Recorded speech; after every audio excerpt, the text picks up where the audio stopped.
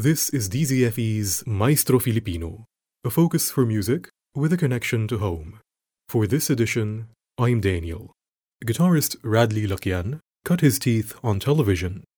Recently, he has moved to the domain of classical music, where he seems to be making himself quite at home.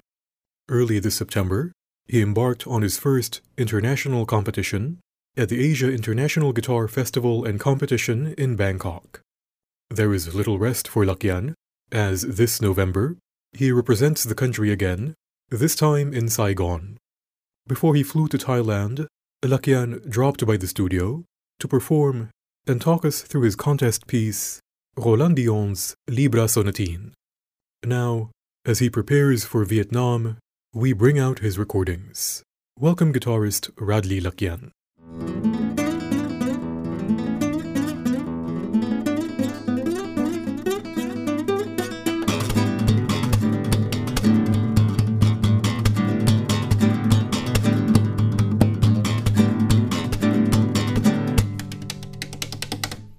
Libra Sonatine is a masterpiece of classical guitar composition.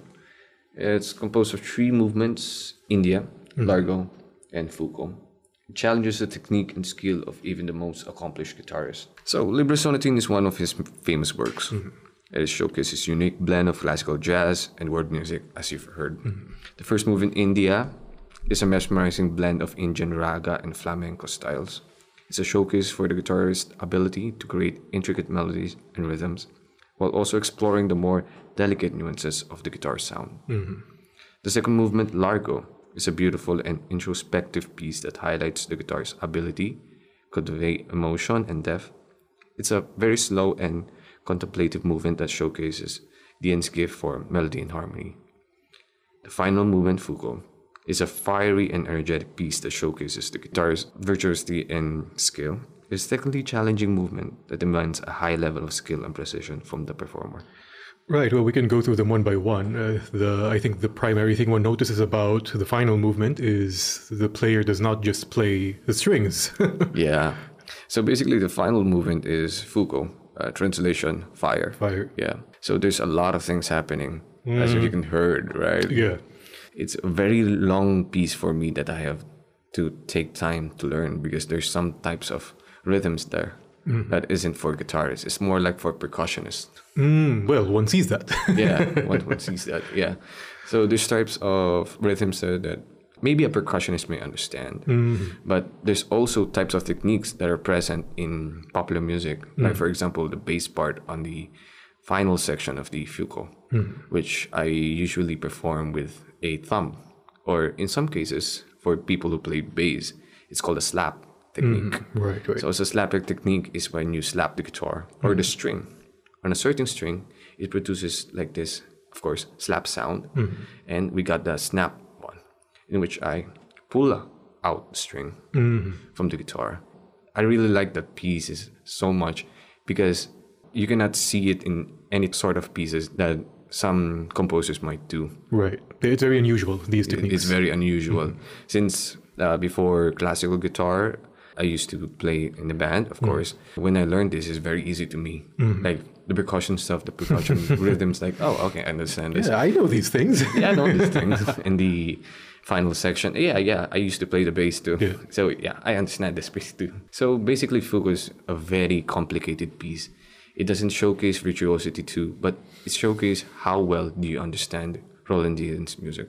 Interesting. Yeah. I mean, you say it's complicated, and yet you seem to have had a lot of fun with it. Well, I've been playing the pieces for a very long time. By a very long time, you mean less than a year. Yeah. Moving a little further back there, the second movement, some of our listeners might recognize a melody. A melody from Disney. Yeah, that one. Usually, Roland Dyens like to play around some motifs and stuff when you insert some music. If you watch some of his concert, sometimes he's joking about Metallica and he's gonna play that. Oh no, I'm not gonna play that. He's just gonna joke about it. Yeah. But sometimes when he performs in concerts, he usually improvises a lot instead of sticking to a material that he knows.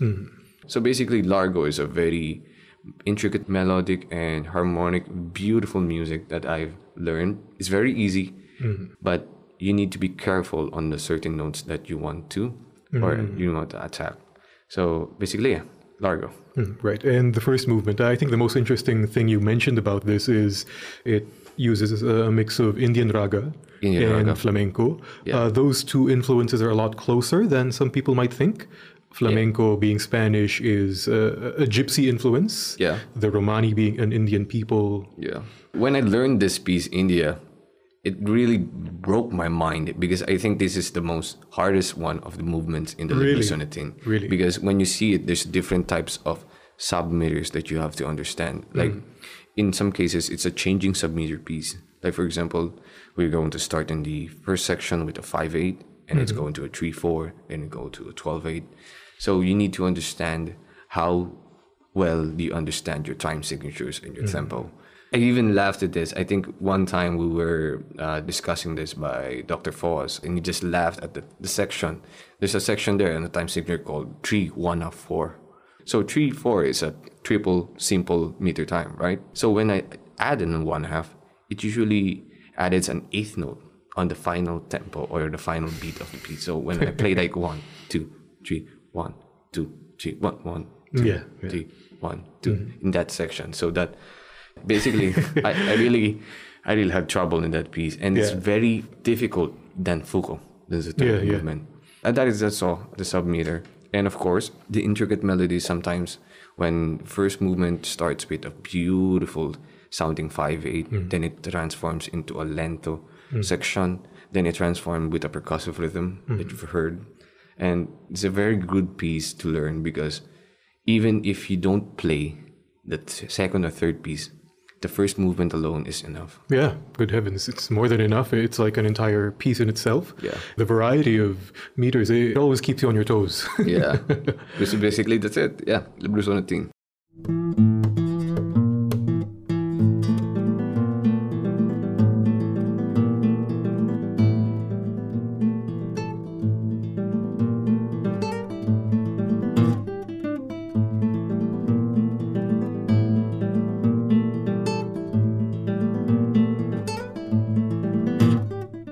A wonderful piece. One can tell why you would choose it for a competition. Yeah. It's not an easy piece to wield, but I will ask you nonetheless, why did you decide to study this music? I really wanted to increase my knowledge in, let's say, classical music or in sight reading, because back then I was in a band. I usually don't do this sort of stuff. I don't usually read notes. I didn't usually understand musical intentions and musical dynamics.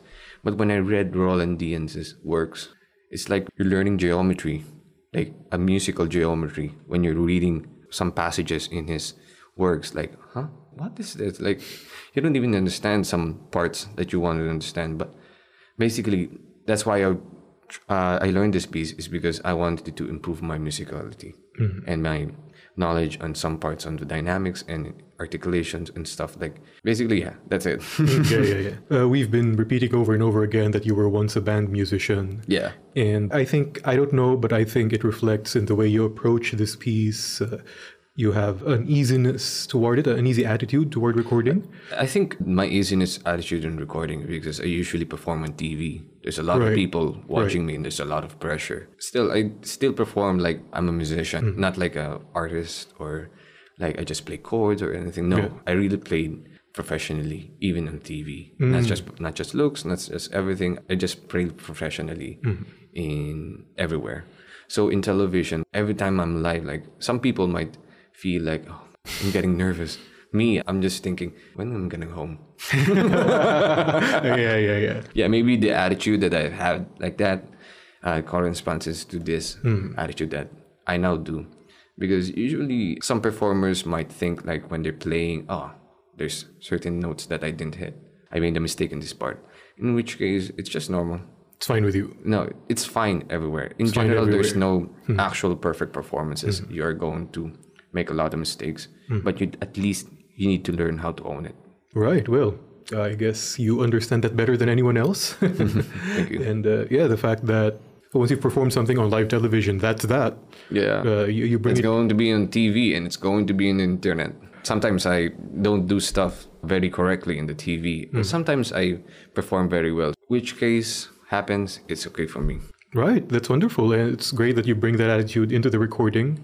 A lot of musicians, of course, had to learn how to record during the pandemic, and they discovered that they like to take multiple takes. Yeah. During pandemic too, I like to take multiple takes because usually you can hear that. And of course, you have no excuses. Like, it's a pandemic. If you make a mistake, you can redo it again. So there is a bit of a demarcation. You now are in a live performance attitude, as it were. Yeah. Right. Always my attitude is like, I look at it like it's a live performance. Mm-hmm. Never like a recording, never like a session, never like a recital. Mm-hmm. I always think that this is it. Mm-hmm. Live performance. Even if there's less audiences or there's a lot of audiences.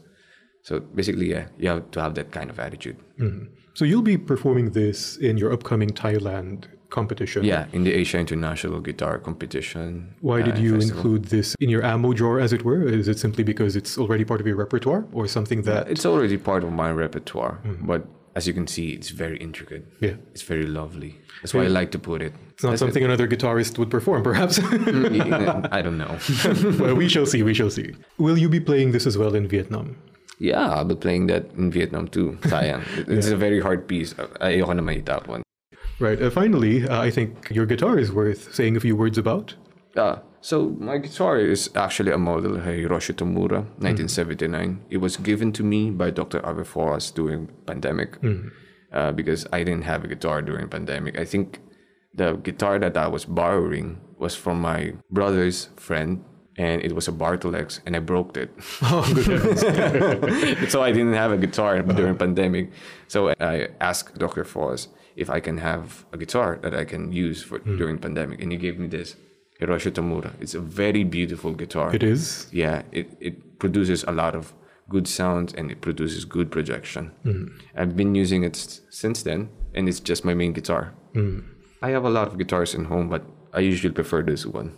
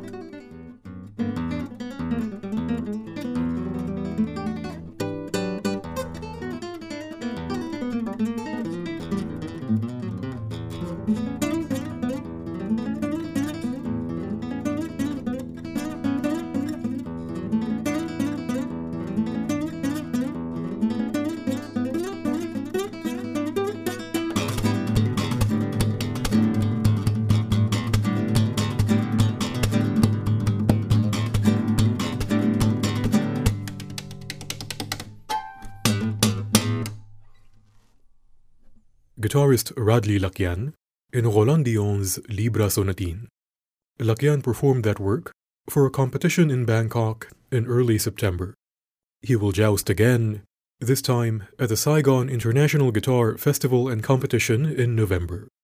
If you would like to send your support, financial help is more than welcome until October 14. You can find Lacquian's giving information on his Facebook page, radlee.laquian. That's RADLEE.LAQUIAN.